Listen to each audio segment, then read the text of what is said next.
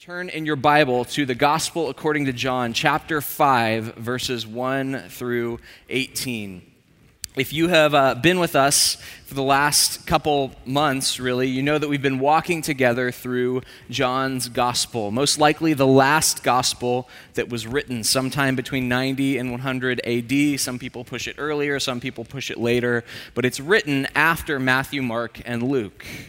It's written very likely towards the end of John's life as he reflects on his experiences with Jesus and his unique perspective with Jesus. We know that John was part of Jesus' inner circle, and so there's things in John that aren't in Matthew, Mark, and Luke, and you might ask, where did that come from? Well, it's because John was one of Jesus' best friends. And so he saw things that the other disciples might not have.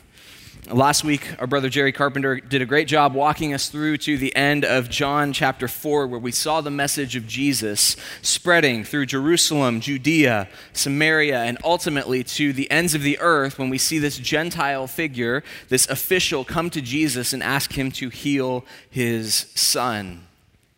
And now we find ourselves in our chapter this morning back in Jerusalem. In this passage, we find Jesus performing another one of his miraculous signs, and scholars have long noted that John organizes his gospel around the signs of Jesus. This is his sort of shorthand term for Jesus' miracles, and there are roughly 7 signs in John's gospel. We come to another one here, but before we dive into the text, I guess it's important for us to clear a little bit of ground, because I fear that far too often, when we look at the miracles of Jesus, we sell them short. We don't realize all that they offer us, the window they offer us into the person of Christ. We look at the miracles of Jesus, the signs, and we think that, this is just Jesus proving that he's God. And there's a sense in which that's absolutely true. That's not a false statement. But there are plenty of other people in the Bible who perform miracles, and none of them are claiming to be God. Moses performs miracles. Elijah performs miracles. After Jesus ascends into heaven and the Holy Spirit comes, the disciples perform miracles. The miracles in and of themselves are not proof of Jesus' divinity, but they are a window into who Jesus is. They give us a sense of his character and his person and his work. They peel back the veil so that we can see Jesus in all of his glory. And for John, these miracles are proof that Jesus can be trusted, that Jesus can provide life, that he's worth following. I think we'll see this as we dive into our text for the morning. So the introduction is short. We're going to jump right in. If you've got a Bible, turn with me to John chapter 5, verse 1 through 18. And let me read the first portion of our passage for us as we explore the sign of the Lord Jesus. It says this: "After this, there was a feast of the Jews, and Jesus went up to Jerusalem. Now there is in Jerusalem by the sheep gate a pool, in Aramaic called Bethesda, which has 5 roofed colonnades. In these lay a multitude of invalids, blind, lame, and paralyzed. One man was there who had been an invalid for 38 years. When Jesus saw him lying there and knew that he had already been there a long time, he said to him, 'Do you want to be healed?' The sick man answered him, 'Sir, I have no one to put me in the pool when the water is stirred up. And while I am going, another steps down before me.' Jesus said to him, 'Get up, take up your bed and walk.' And at once the man was healed, and he took up his bed and he walked." So this passage zooms in on a visit that Jesus pays to Jerusalem for an unnamed festival. We don't get the title of it. We just know that it was a particular feast among the Jewish people. And there's been debate among scholars about which feast this could be. Some people think that maybe it's Pentecost. Other people think that it might be Passover. Passover is the more common opinion. And because of that, it's why people sort of date Jesus' ministry to lasting roughly 3 years, because there's about 3 Passovers that we find in the Gospels. But ultimately, we don't know. John doesn't tell us what festival Jesus is celebrating in Jerusalem, but ultimately, Jesus finds himself in the city where the temple is, among God's people, and he finds himself near what John calls the sheep gate by a pool known as Bethesda. And it might not surprise you that there's even some debate about the name. Is it Bethsaida? Is it Bethsaida? There's all sorts of translation issues around this. But one of the unique things about this particular story in the Gospels is that, unlike a lot of the stories of the Gospels, scholars are pretty certain that we know the location of this event. For a long time, there was no pool with 5 roofed colonnades that had been uncovered in Jerusalem until about 100 years ago, when they uncovered this exact scene near the Sheep Gate next to a church known as the Church of St. Anne in Jerusalem. We're pretty sure you can go Google this and you can look at the exact place where this event happened. And John tells us that Jesus is there at these pools that in Jesus' day would have been outside of the walls of Jerusalem. In subsequent years, the city walls were expanded to enclose these pools, but in Jesus' day, they're outside of the city. And Jesus encounters a particular man there, a man who is lame. Most likely, he's a paraplegic. And perhaps you know somebody or have a family member who has experienced the loss of the ability to use their legs. And man, praise God that we live in an era where medicine has advanced by God's grace to the point that people who suffer from this can live a long and healthy and vibrant life. But in Jesus' day, this particular ailment was a death sentence. It was condemnation to a life of loneliness, a life of being ostracized. One New Testament scholar who himself is bound to a wheelchair described that many people, especially in Jesus' day, who suffered from this were unable to control their bodily functions. And so if they didn't have somebody who loved them and cared for them and helped keep them clean, they struggled to maintain basic personal hygiene. If they didn't have friends or family who were willing to transport them, the only distance they could move is the distance that they could drag themselves. And very often in Jesus' day, people associated sickness with sin, which meant that if somebody fell ill, people ostracized them because they didn't want to be near sinners. By all appearances, this man is in such a situation. He says, I don't have anyone to carry me. He is left alone, suffering, living off of whatever people will give to him out of pity. He has had an unbelievably hard life. He is someone who is familiar with suffering and poverty and sickness and loneliness. But he's not the only person suffering here at the Pool of Bethesda. John tells us that there were a number of people who were sick and suffering. They were all gathered around this pool looking for healing. What is it about this site in particular that drew all of these people? Well, this is something that Christians have wrestled with. Early scribes believed that maybe there was some sort of a divine blessing on the pool, and God would send angels from heaven into the pool, and every time the angels would enter and bless the water, it would start to sort of churn. And the first person into the pool was the one who received the blessing. More than likely, what we know from excavating the site is that it was fed by a spring. And so the spring, whenever it was particularly active, would cause the waters to swell. And people believed that there was somehow some sort of a way that they might find relief from their pain by entering into these waters. This man says, if only I could be first, then I might be healed, but there's nobody to carry me in, and I can't drag myself there fast enough to receive this blessing. It's interesting, over the last 100 years or so, as people have excavated the site of Bethesda, they found a number of what archaeologists call votives. These are sort of statue figures of particular body parts that would be offered to the Greek and Roman gods as a thank you for being healed. And so as they've dug at the site of Bethesda, they found sculptures of arms and hands and legs and even boats. The basic idea behind this was if the gods healed a particular body part, they would offer this sculpture as sort of a sacrifice of praise.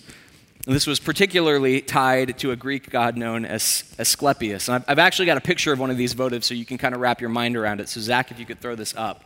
This was something that was found, well, that's just me. This is something that was found and sits in the British Museum of Archaeology. It was dedicated to the god Asclepius because this particular individual had struggled with some sort of an ailment in his leg, and he believed that his God had healed him, and so he created this and he placed it in one of the shrines to Asclepius. There were hundreds of these scattered throughout the ancient world. And interestingly, as people have dug at the Pool of Bethesda, they found a ton of these. Interestingly, it's actually not too far from where the Roman legion for Jerusalem was stationed. There were plenty of Roman soldiers who worshiped Asclepius. And so what it seems is actually taking place here is that this man, who appears to be Jewish by all accounts, has come to this place where pagans go in the hopes that the pagan god will offer him healing. He is so absolutely desperate that he has come to the pools of Bethesda, hoping that this Greek god Asclepius will heal him, thinking that if he can climb into the water, maybe this God that his people don't worship, that didn't bring his ancestors out of the land of Egypt, maybe this God can save him from his suffering. And you can hear that, and you can cast judgment on this particular unnamed man. You might look at him with scorn, but I wonder how often sin in our life is the result of us doing essentially the same thing. We find ourselves at our wits' end. We're overwhelmed with our finances, we're frustrated with our kids, we're angry with our spouse, and we will turn to anything apart from Jesus to alleviate our suffering. We'll turn in any which way. We'll turn towards anything that the world offers in the hopes that that will make us better, that that will ease our pain. We do exactly what this man did all the time. But this is also where he encounters Jesus, by the pools of Bethesda. It's into this desperate situation that Jesus steps. Into this crowd of the sick and the impoverished, this collection of people who are so desperate for relief that they will try absolutely anything. And make no mistake, this is not the sort of place that a tourist to Jerusalem would want to go. This is outside of the city walls. It's outside of the protection of the city of Jerusalem. This is a place where pagans gather in the hopes of being healed by their false god. This is a place of poverty. It's a place of desperate need. But this is where Jesus is on this visit to Jerusalem. And that shouldn't surprise us, given how much the Bible talks about God's care for the poor and the needy and the suffering, that he is near to the brokenhearted. Again and again and again, God's criticism of the people of Israel is that they have neglected to care for the poor, and he judges Israel for that. It shouldn't surprise us that the Word made flesh, the Son of God, is among the sick and the needy and the impoverished here by the pools of Bethesda. And Jesus approaches this man, and he asks him a question that seems on the surface to be kind of silly. Do you want to be healed? The answer, I think, if we're speaking sort of modern English, would be no duh, of course I do. John tells us that this man has been in this state for 38 years. The average life expectancy in Jesus' day is 40 years. So he is 2 years shy of a lifetime of suffering. Jesus says, do you want to be healed? It seems like a simple question. But notice that Jesus takes initiative to speak to this man. Jesus is the one who initiates the conversation. Jesus is the one who moves towards this man who is suffering. That's actually profound. A couple years ago, a friend of mine was out running some errands, and he was out front of this coffee shop that served food, and a homeless man approached him and said, hey, I'm not trying to bother you, but is there any chance that you could offer me just like a little bit of change so I can get something to eat? And my friend didn't have any cash on him, and so he said, hey, I don't have any money, but I've got a debit card. I can go inside and I can buy you something to eat, and we can hang out here for a little bit.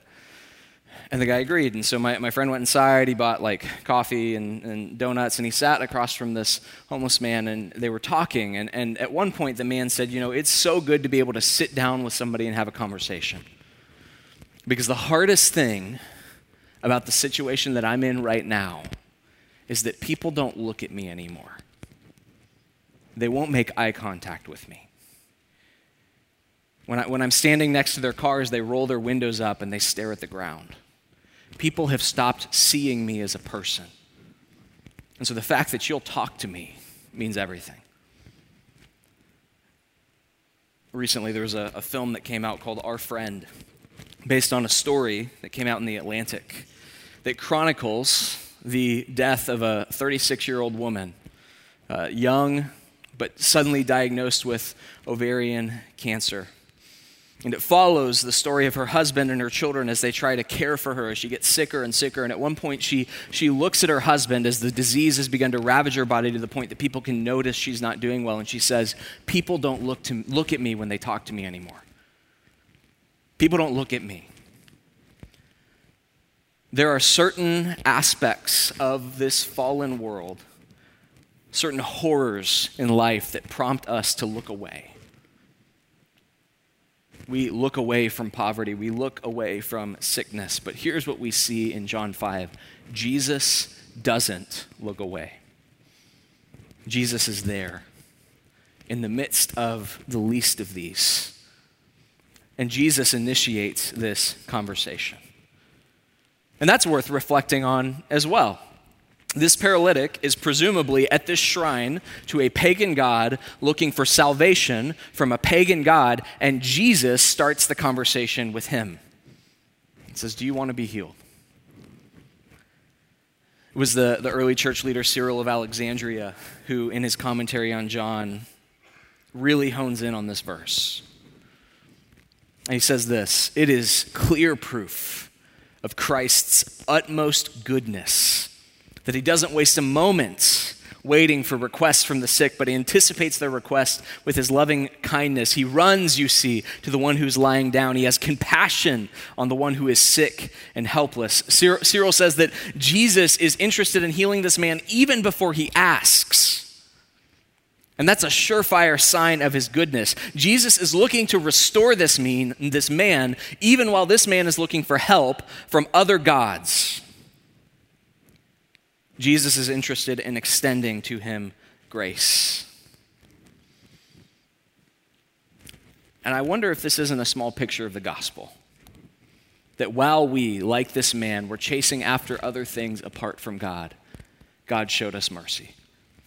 Paul puts it like this, that while we were still sinners, Christ died for us.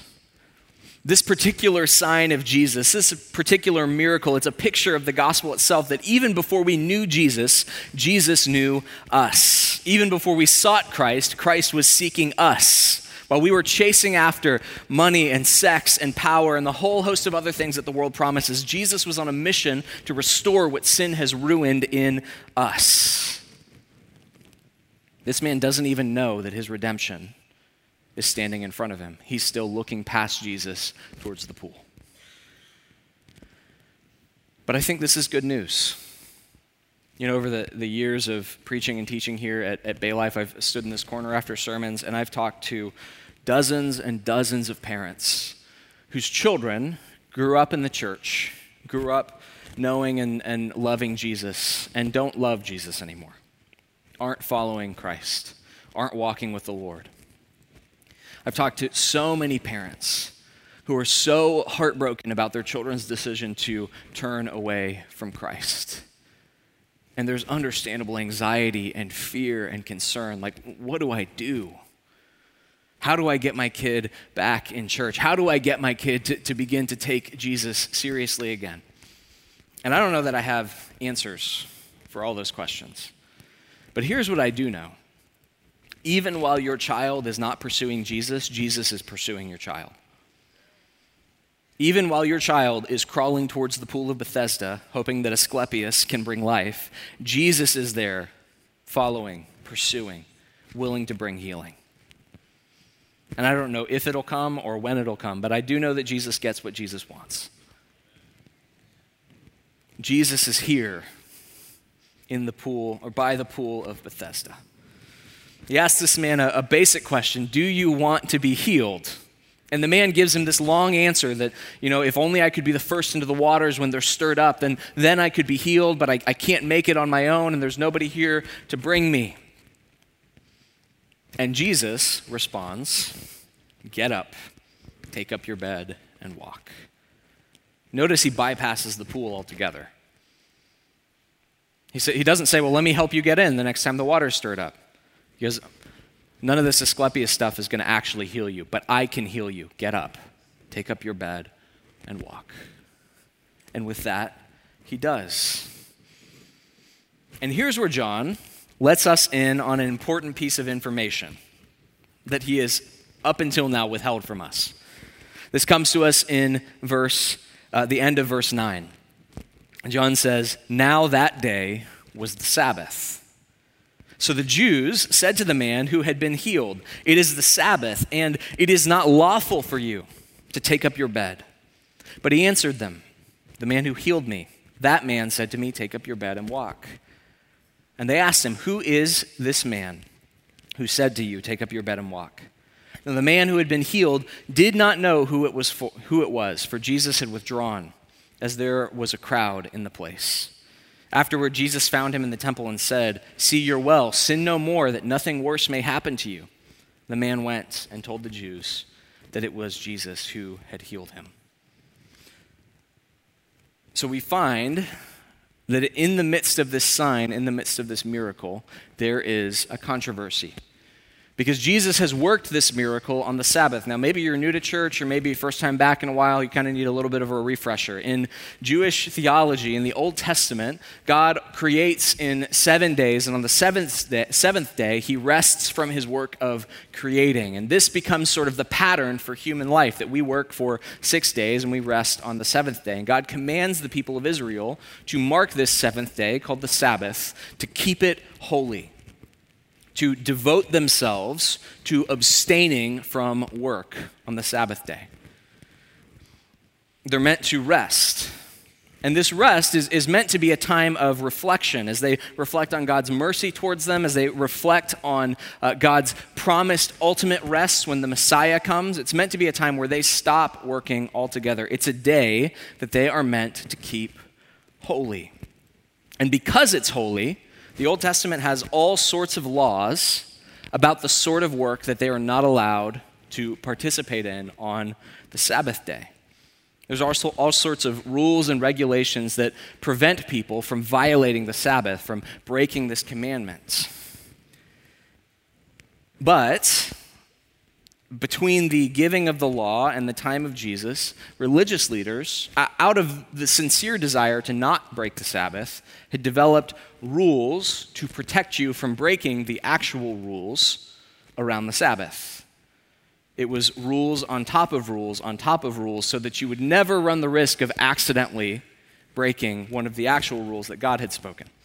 And we can look at this, and we can kind of look at this with scorn and with sort of man, that's so silly, and that's how legalistic, and that's just not really fair to the people of Israel. They were genuinely trying to keep God's law.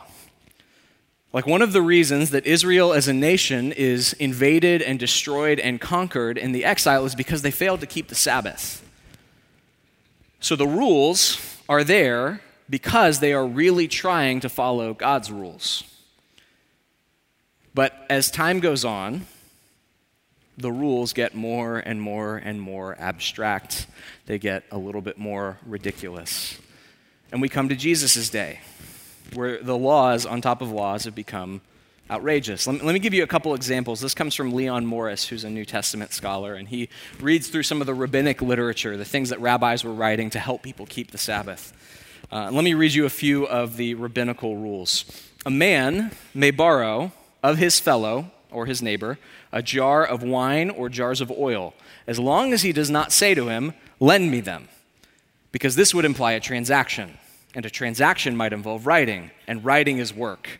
Therefore, it is forbidden on the Sabbath. You see how this is 15 degrees removed from the rule to not work?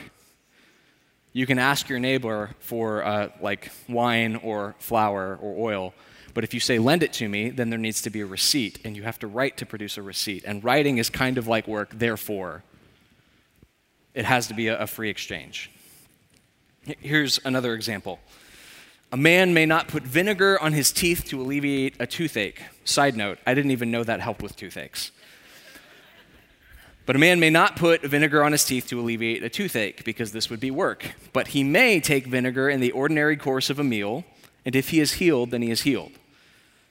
The basic idea being, you cannot put vinegar on your tooth because that would be an act of work. But if you're eating like a raspberry vinaigrette salad and it happens to touch your tooth and it happens to fix the problem, then you're okay.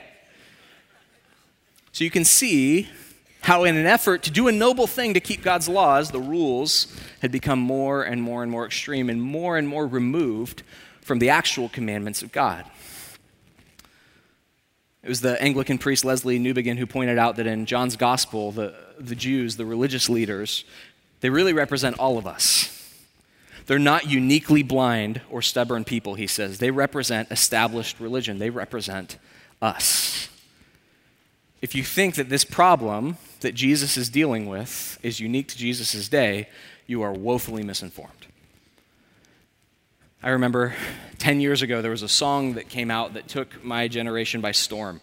It was written by a North Carolina worship leader, a guy by the name of John Mark McMillan, who is still one of my favorite singer-songwriters to this day.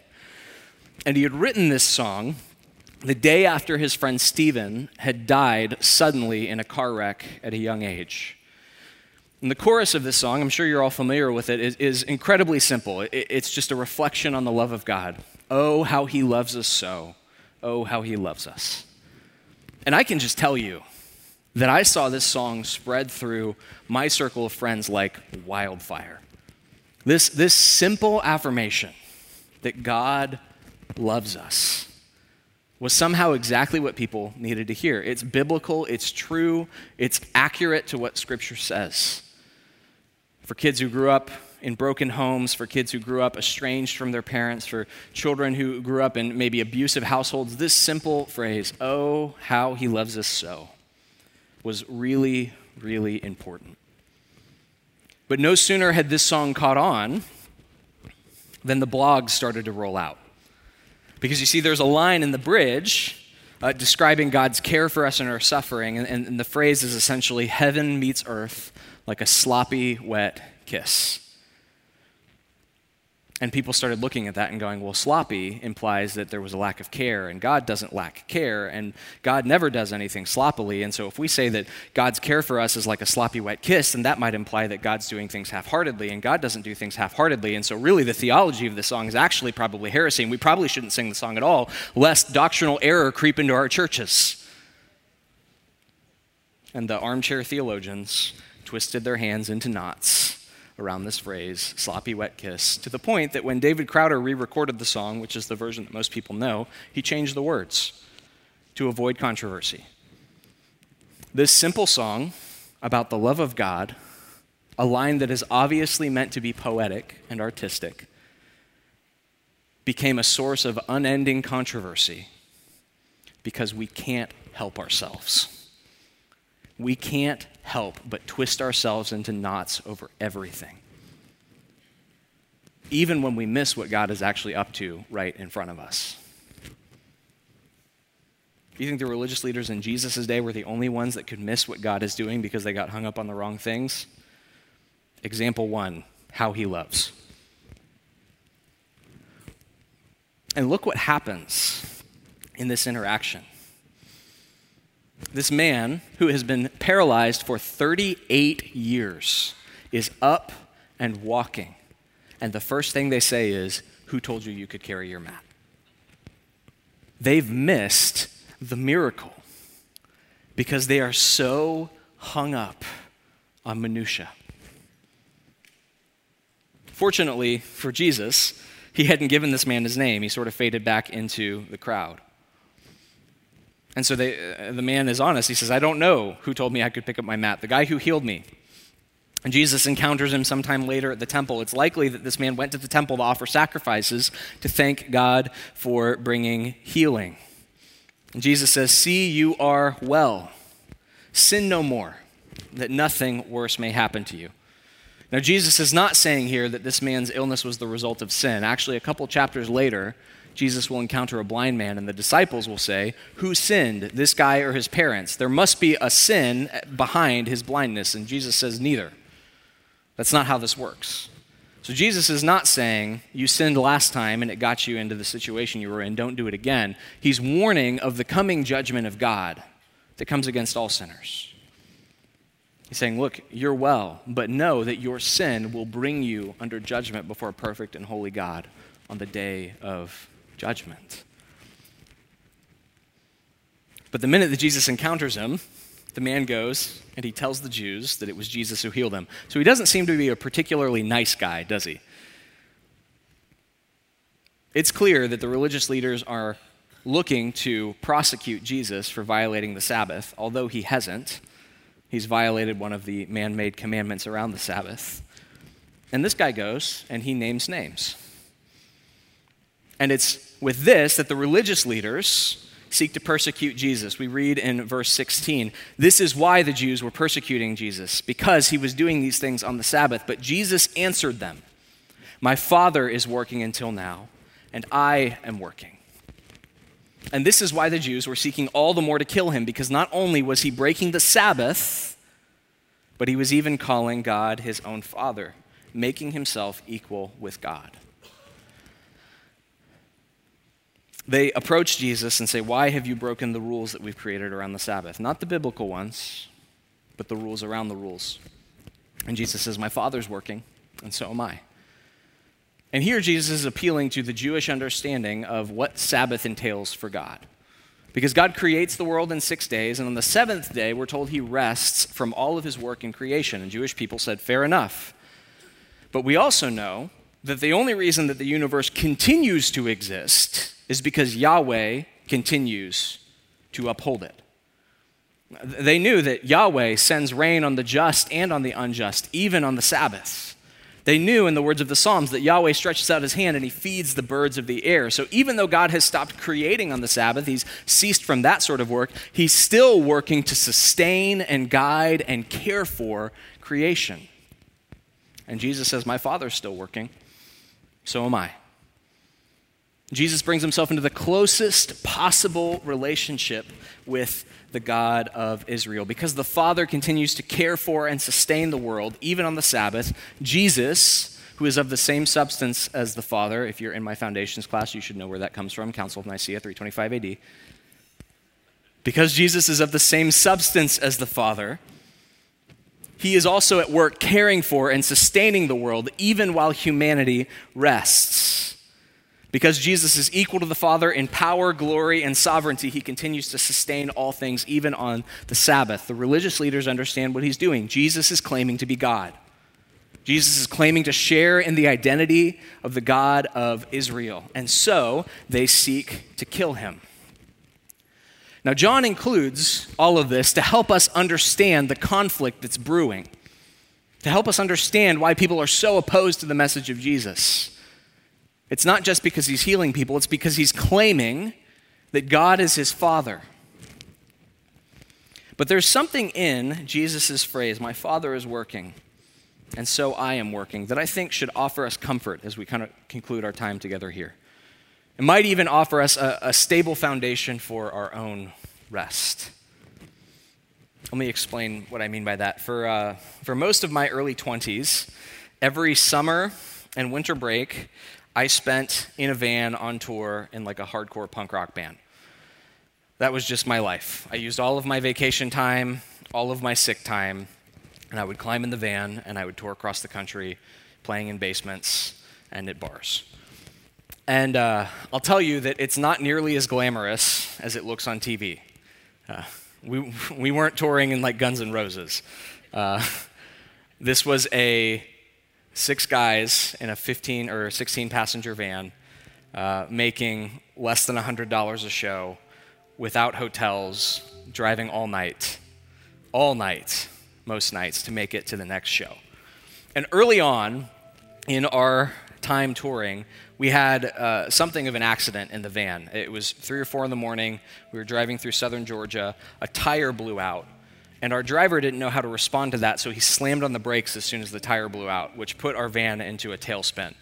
And it basically left us sort of this way while the road was going this way, which meant that the semi-truck behind us couldn't see us anymore. And so we survived, and everything was okay. But for the next couple years of touring, none of us could sleep in the van at night. Like, I would wake up hearing the tire pop. I think my brother still does when he sleeps in whatever car he's in. So that made it a lot harder because you're driving all night, you can't sleep because there's this sort of traumatic experience that keeps welling up. That was until we brought one of our friends who we'll call Steve on board. Steve had been touring for 10 years. Steve was the all-time QB of van driving. Steve was trustworthy. And Steve never pumped the brakes when a tire blew out.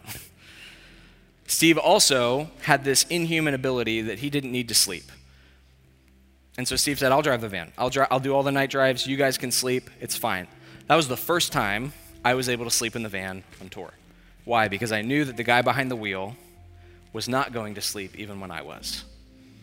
When I knew that the guy behind the wheel was going to take care of things even while I was resting. Jesus says this to the Pharisees, my Father is working and so am I. That's true even to this day.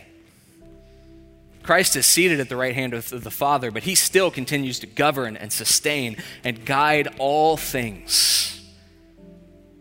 And you know what that means? That means you can take a break. That means that you can go to sleep. That means that you can rest. That means that you can take a Sabbath, knowing that he who keeps Israel never slumbers or sleeps. That Jesus continues to work even when you don't. And that gives us the ability to release things. In a world that is marked by so much suffering, when we fear for our finances, for our health, for our kids, the temptation is to run ourselves ragged, trying to keep everything going. But Jesus' words remind us the Father is working and he is working. And that gives us, his people, freedom to rest, knowing that in our Sabbath, Jesus is still in the business of seeking out and healing the broken, caring for the needy, and leading us safely towards his kingdom. So may you rest in that this week when you're tempted towards a life of hurry. Would you pray with me as we conclude our time together? Lord, we love you. We thank you that you continue to work even as you command us to rest. Help us to be a people who rest. Help us to rest in the knowledge that you seek out those who are suffering, those who are far from you. You bring your mercy and your grace. Help us to rest in the fact that you continue to guide and sustain and care for all things. Help us to rest in your goodness, God, to trust you, even when we don't know what's coming next. Lord, we thank you for all of these things. We thank you for your care for us. We thank you for the goodness of the gospel and the work of Jesus. We ask all these things in Christ's name. And we say, amen. Go in peace, Bay Life. We'll see you next week.